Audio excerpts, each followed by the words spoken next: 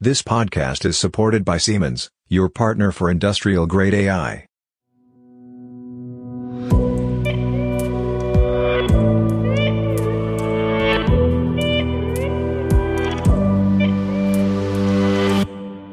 Hello everybody and welcome to a new episode of our Industrial AI podcast. My name is Robert Weber and next to me is... Peter Sieber. Good morning, Robert. How are you doing? I'm fine, Peter. Peter, we are here with another Peter today because Dr. Peter Curtis, CTO of Siemens, has invited us to Munich. Hello, Peter. Hi, good morning. And hello, Robert. Thank you for the invitation. You are a busy man, so let's get started with the podcast.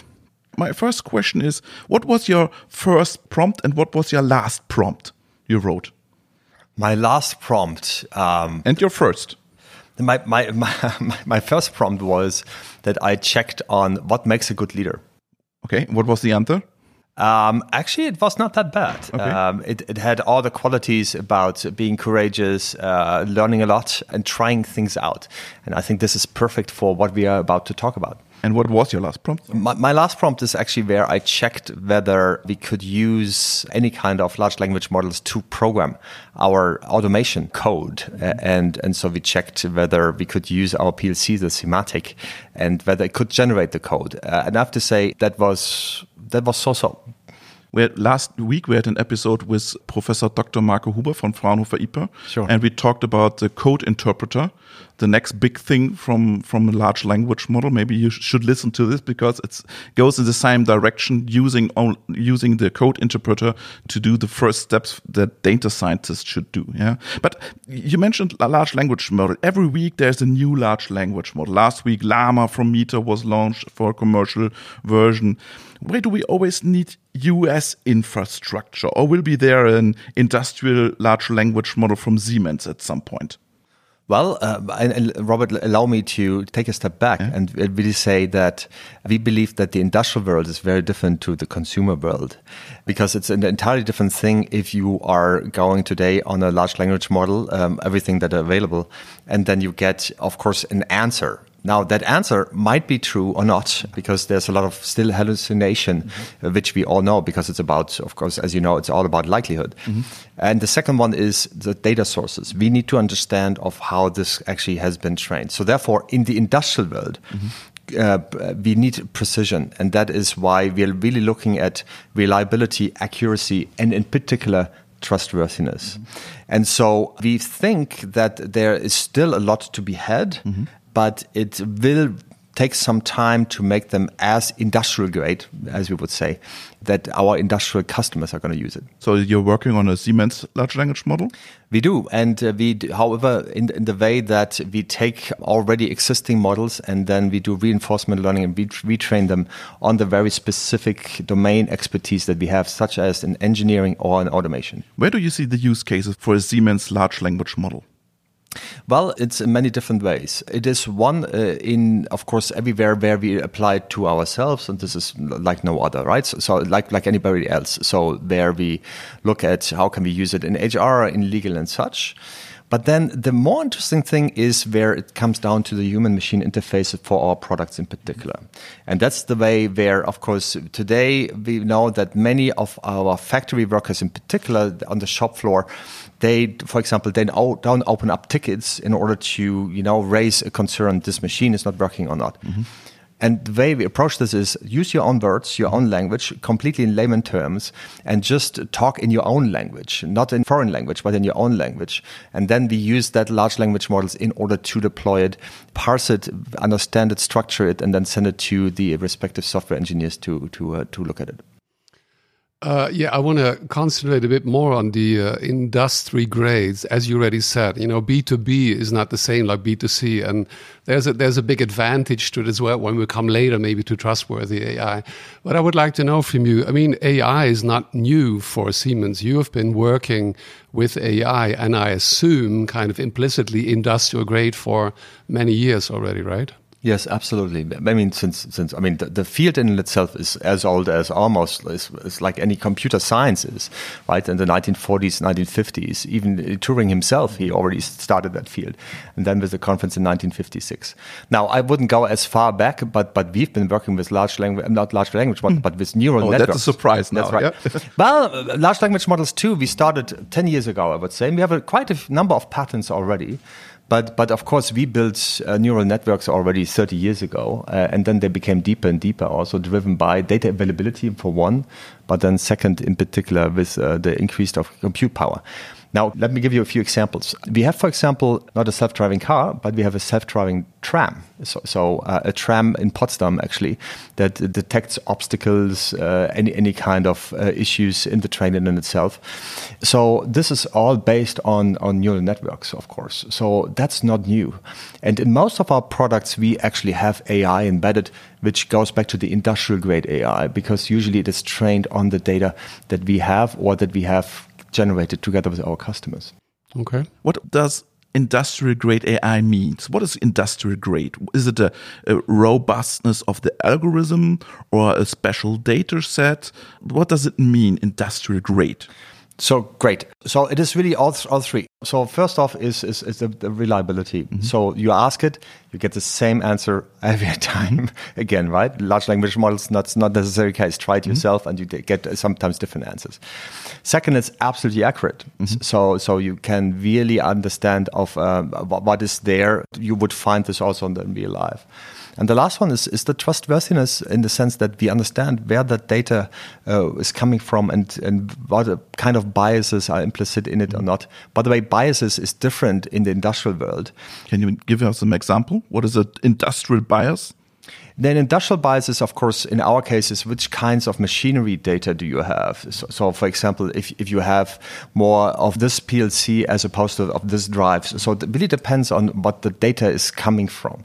That's the bias in our case. It is not the bias in the sense of on the human side, where you have a gender bias or a race bias, right? So that's not the case in our case. Let's stay with that topic for a moment here, because I think it is very important. We have the AI Act coming up from the European Commission. So how are we going to make sure then, and maybe where is this difference between the B2C, a lot more complex, I believe, and B2B? How are we going to make sure that the AI that you will put into the manufacturing, that it's going to be trustworthy?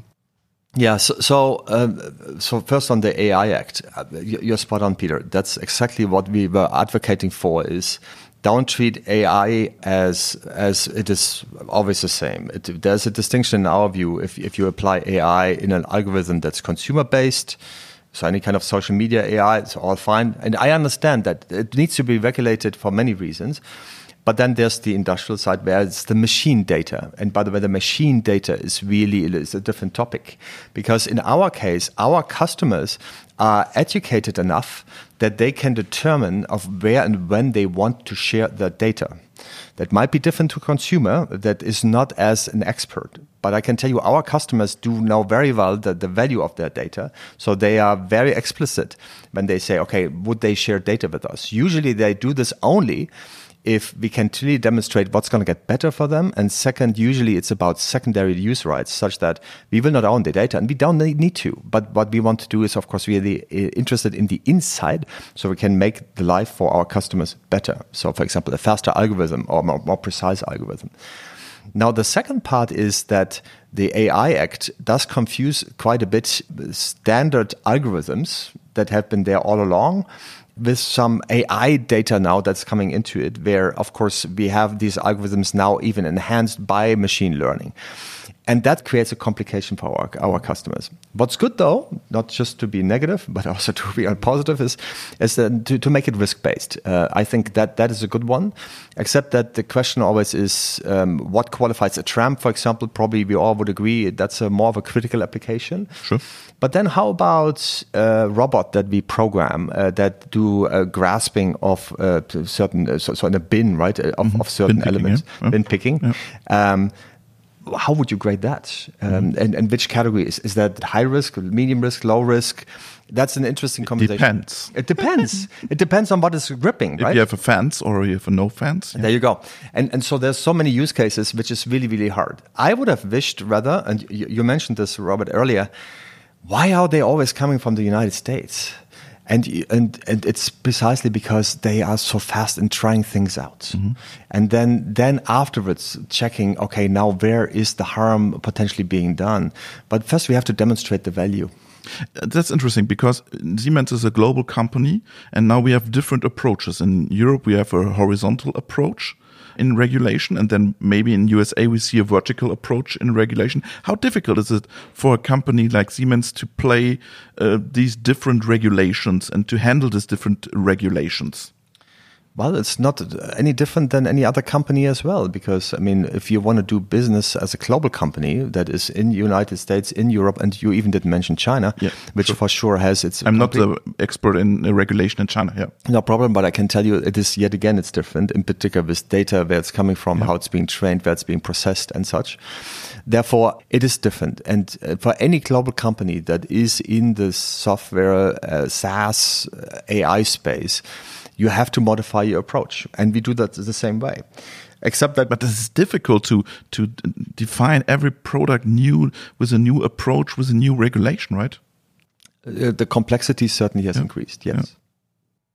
You just talked about sharing, openness. When we talk about industrial foundation models, if we need them or not, who has the interest? I mean, does Siemens have an interest to say, sure, we can provide our part of a European, German, of a global, maybe industrial foundation model? Automation model? Or would it be more the smaller, the SMEs, the smaller middle-sized companies?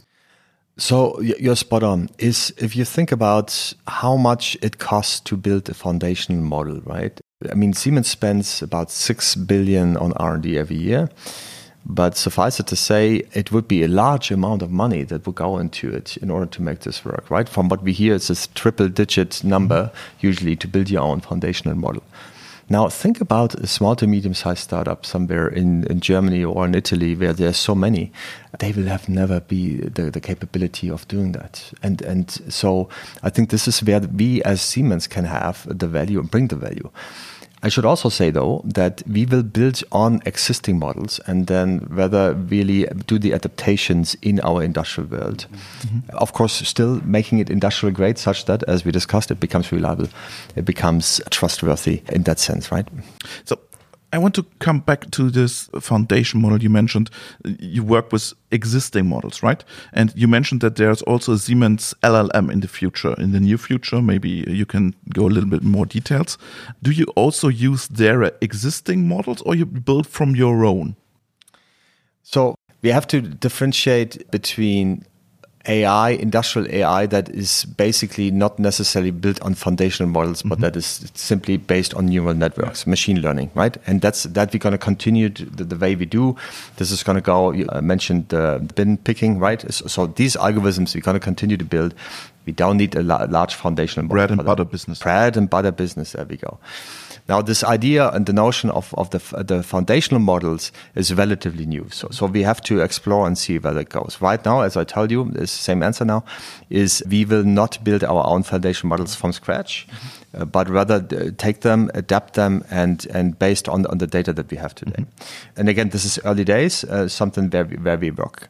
I can give you 2 examples where we've done this already, is together with Microsoft, because this is what we've shown also at Hannover Fair earlier this year, where we showed that number one is that integration into our PLM software, which is Teamcenter, so product lifecycle management software, where you actually now have ChatGPT embedded so that your interaction with the PLM software becomes more seamless. So that's one. And the second one is where we have it integrated into our automation designer. This is now getting interesting because this is now getting to the question about code. And the question is, of course, what we're looking at, can you use LMMs for coding, in particular in the automation space? And that we have to see. Now, and this is how we started the conversation.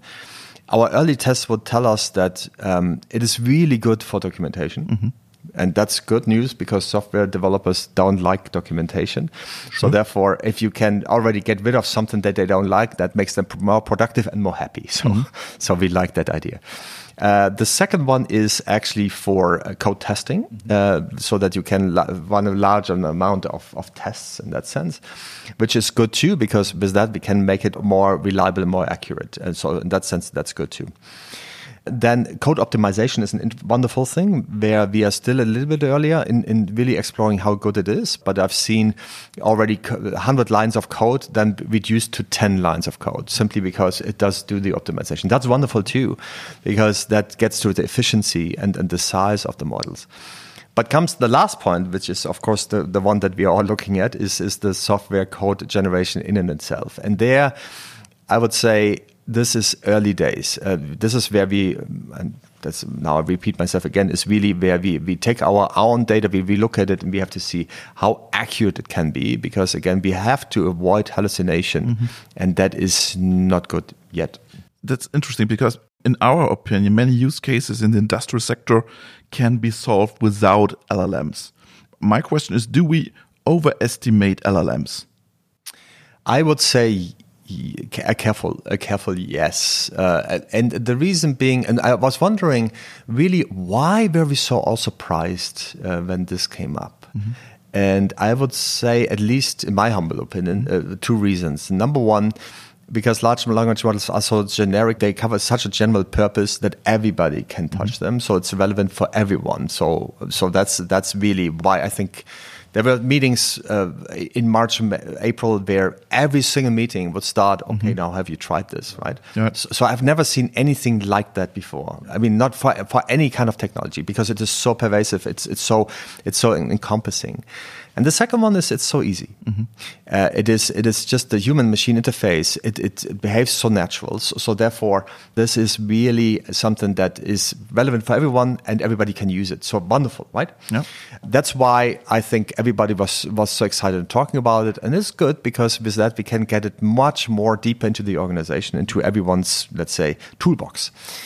Now, step back, when we learned about also this so many discussions, we were wondering though, because again, we are using it quite a bit. Let me give you an example, if you don't mind, where we've done that wonderfully is where we've been actually building an AI algorithm or AI which is based on physics algorithms for our colleagues at Siemens Energy. So what they've done is But it's without the LLM, right? That's without the LLM. Yeah. And so, but this is a pure AI product, right? Which really is becoming better.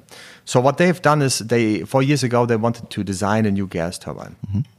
And when you design a new gas turbine, it's really complicated because it is working at temperatures where usually the metal would be melting, because the temperature inside of the gas turbine is so much higher.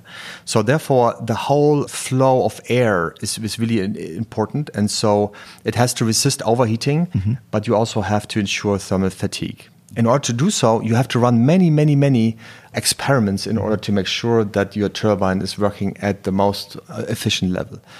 Now, as you can imagine, there's so many different paths that you can take. If you use AI, in this case, it was what we called uncertainty-aware AI models that really was trained on huge data sets from the past. We could direct the engineers' teams precisely in the direction where the likelihood of success was much higher. So you would not do all the calculations, but you could always take the next step in understanding about probably this is going to be the one that's going to give you the best improvements in your design iterations. With that, they were able to actually cut out a year in terms of development. And today, this gas turbine is one of the best in the world. So suffice it to say, this is how it started. We took this AI and now incorporated it into our HEATS software, which really is helping you to design and simulate. We call this Sherpa X. We're testing this with customers. This is embedded AI, right? And it has nothing to do with large language models. This is embedded in AI in many of our products. But when you discuss with your customers now, I think when the first iPhone came on the market, this was this iPhone effect, and everybody wants to have a better human-machine interface.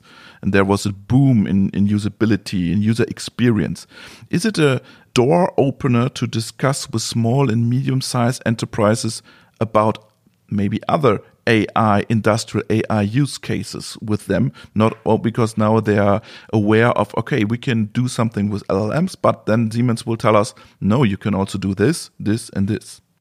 Potentially, this is. I mentioned this Heat software and the Shareware Plus thing. Is that that's the embedded AI, but still, you need to be a sophisticated engineer to use it. Right. Mm-hmm. What if we were to use the LLM on top of it as a human-machine interface to make just that work? Mm-hmm. And we have the first prototype that we showed 2 weeks ago, also to customers. We're exactly getting to your point. The idea is making a complex technology really easy to use. Mm-hmm. And that's where we think large language models can help quite a bit in that human-machine interface. Where do you see the balance? My final question to you, having learned so many things of so much potential. So potential is all about productivity improvement, probably most of your Siemens colleagues as well. But on the other hand, it may mean that, certain jobs are going to change. I believe personally that all jobs will be changing. So where do you see that balance? Bottom line, industrial AI as a potential, or is it more of a threat? And how do you deal with that as a global organization? Yeah, it's an excellent question. And it really goes back to the conversation that the technology has to serve us humans. 5 years ago, we started in healthcare, actually. We developed something that we call the AI Red Companion. So AI, Red for Radiology Companion. So every word matters here. So it was helping radiologists to better diagnose by more reliably counting, for example, lung nodules in your chest CT that you had, your computer tomography pictures, and just do the calculations, the counting and everything. It does it very reliably. The reason why we call it companion is because it has to serve the radiologist. Mm-hmm. Because at the very end, still somebody's going to be liable. No matter if it's the car, it's the train, it's the robot, it's the radiology department, they are held accountable if something is not working properly. And so that's why we said, okay, let's start with the idea of companion. And back then we said, not AI is going to substitute the radiologist, but those radiologists that actually use AI is going to replace the ones that don't. Yeah. So take that analogy to almost anything that we're doing today. We believe it's a mighty tool, but it will not entirely replace the humans. Pretty much like what we've seen with robots, right? In the 80s, 90s, we've seen robots on the shop floor. To me, AI now is something that is happening in implicit code on the software world, right? So what we've seen on the blue-collar side, we see this now on the white-collar side. But if you do the math, we haven't lost jobs. We haven't lost jobs on the shop floor. We made them, more enjoyable. We made them less onerous for the respective person to do repetitive work over and over again. And that's what you also wouldn't see then for the coming years. Exactly. And I foresee that analogy to robotics that happened on the shop floor and continues to happen, by the way, because still you don't have the black factory, right? Mm-hmm. And so meaning there's no everybody's looking for new workers.